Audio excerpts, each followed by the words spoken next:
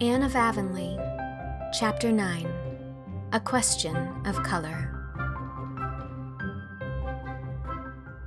That old nuisance of a Rachel Lynde was here again today, pestering me for a subscription towards buying a carpet for the vestry room, said Mr. Harrison wrathfully.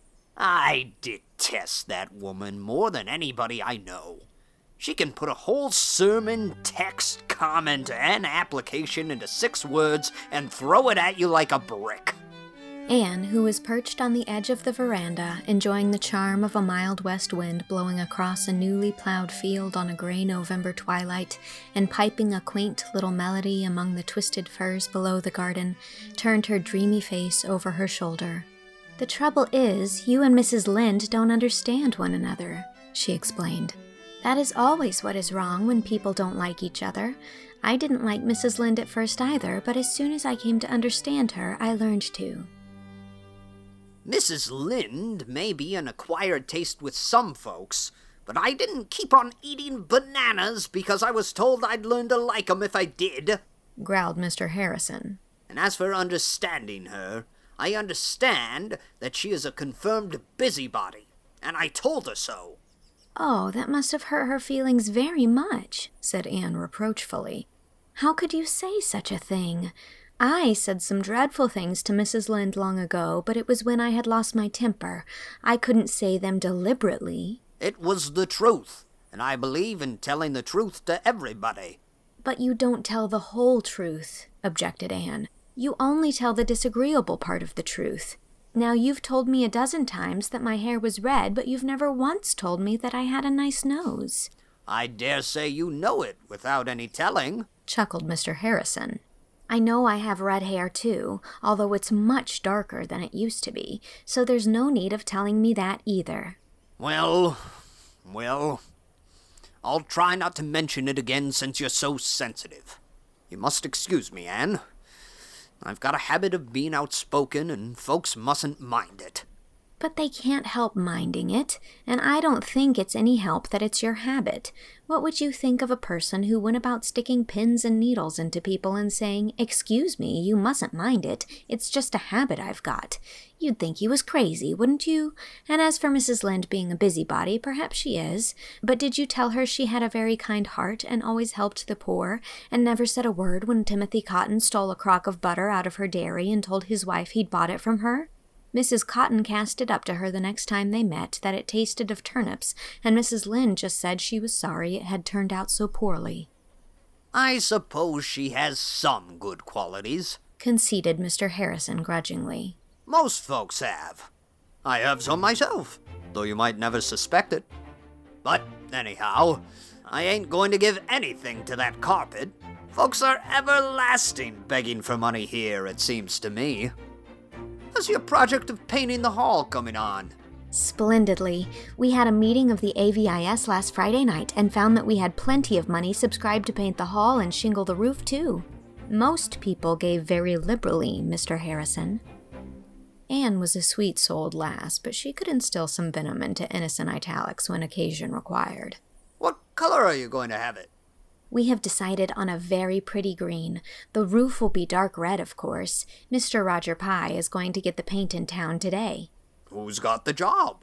"Mr. Joshua Pye of Carmody. He has nearly finished the shingling. We have to give him the contract for every one of the Pyes, and there are 4 families, you know.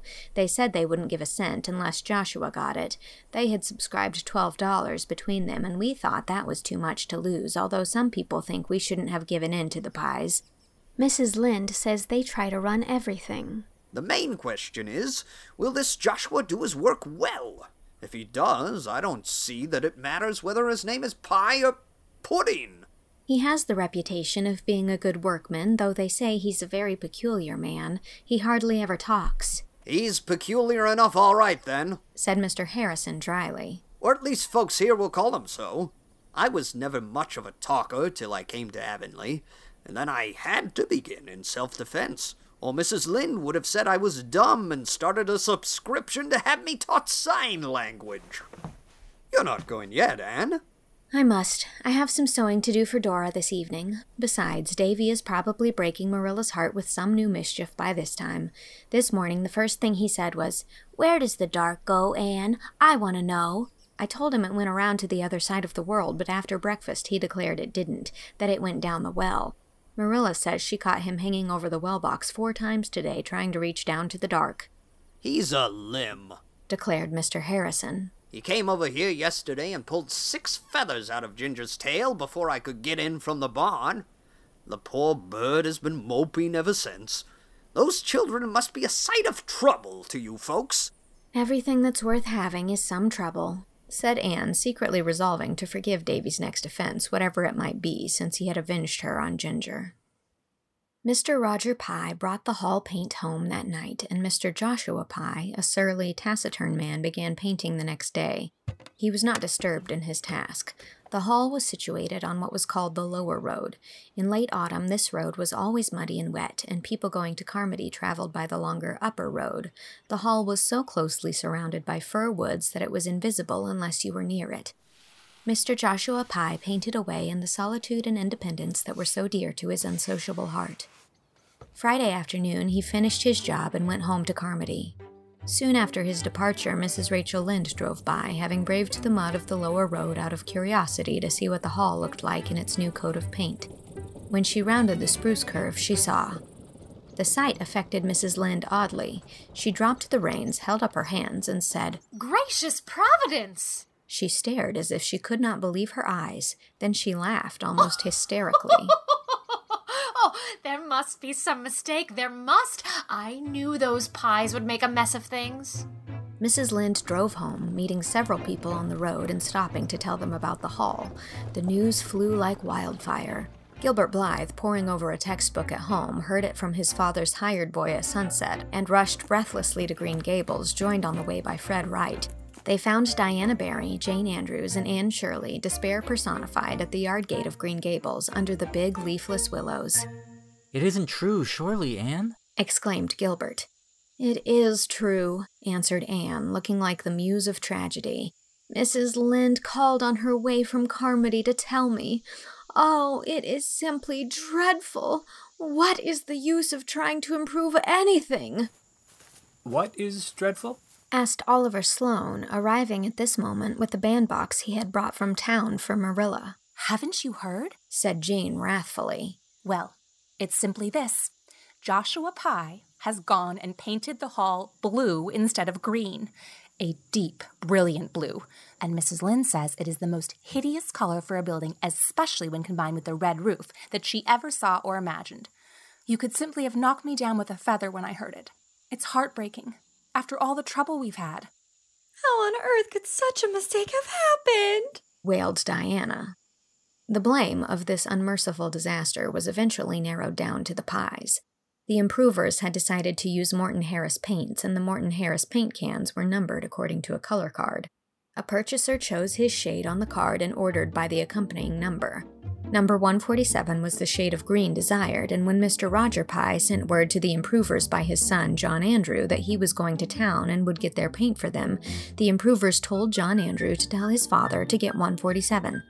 John Andrew always averred that he did so, but Mr. Roger Pye has stanchly declared that John Andrew told him 157, and there the matter stands to this day.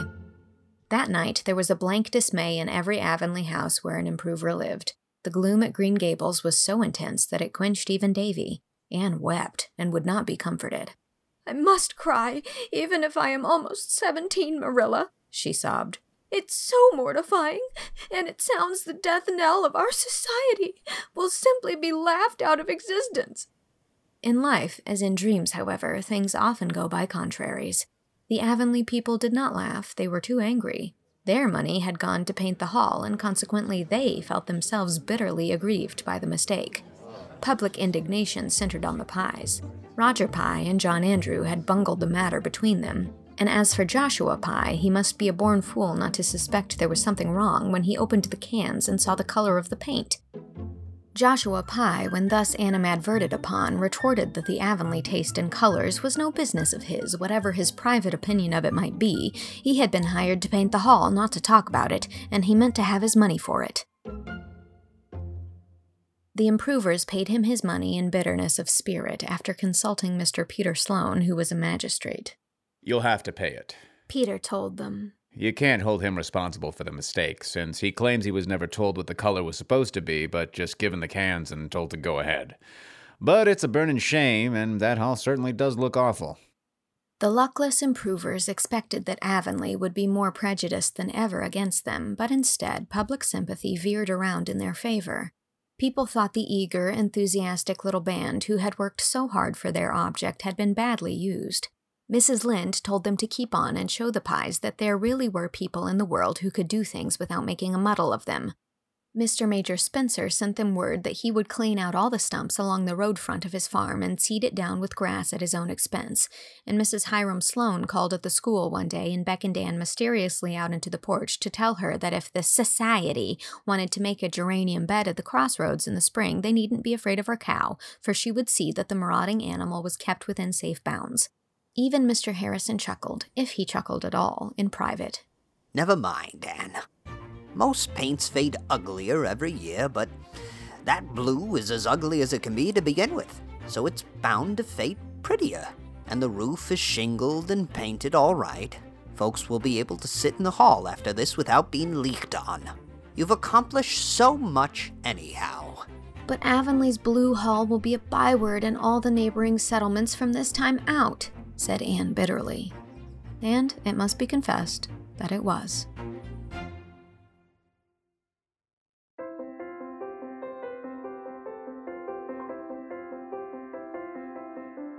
That was Chapter 9 of Anne of Avonlea. Mr. Harrison was read by Nick Lang. Rachel Lynde was read by Jamie Lynn Beatty. Gilbert Blythe was read by Sean Prasad. Oliver Sloane was read by Brian Rosenthal. Jane Andrews was read by Jessica Jade Andres. Diana Barry was read by Sarah Grace Hart. Peter Sloane was read by Ryan Garcia. And Anne Shirley was read by me, Mary Kate Wiles. It is also recorded and edited by me and executive produced by Xiaoxi Kuo, Jane Leach, and Warren Day. Additional editing and sound design by Lizzie Goldsmith. This project is funded entirely through my Patreon, where if you sign up at any level, you can receive lots more chapters of this book. And patrons at the $50 level are receiving weekly chapters of the third book in the series, Anne of the Island. If you'd like access to this and a lot of other fun content, as well as a wonderful community, head on over to patreon.com/mkwiles. And thanks. This chapter was made possible by my patron Jamie Taylor. Thank you, Jamie. Chapter 10 will be coming next week. You'll have to pay it. You can't hold him responsible for the mistake, since he claims he was never told what the color was supposed to be, but just given the cans and told to go ahead. But it's a burning shame, and that all certainly does look awful. You'll have to pay it. You can't hold him responsible for the mistake, since he claims he was never told what the color was supposed to be, but just given the cans and told to go ahead. But it's a burning shame, and that hall certainly does look awful. You'll have to pay it. You can't hold him responsible for the mistake, since he claims he was never told what the color was supposed to be, but just given the cans and told to go ahead. But it's a burning shame, and that hall certainly does look awful, dude. You'll have to pay it. You can't hold him responsible for the mistake, since he claims he was never told what the color was supposed to be, but just given the cans and told to go ahead. But it's a burning shame, and that hall certainly does look awful.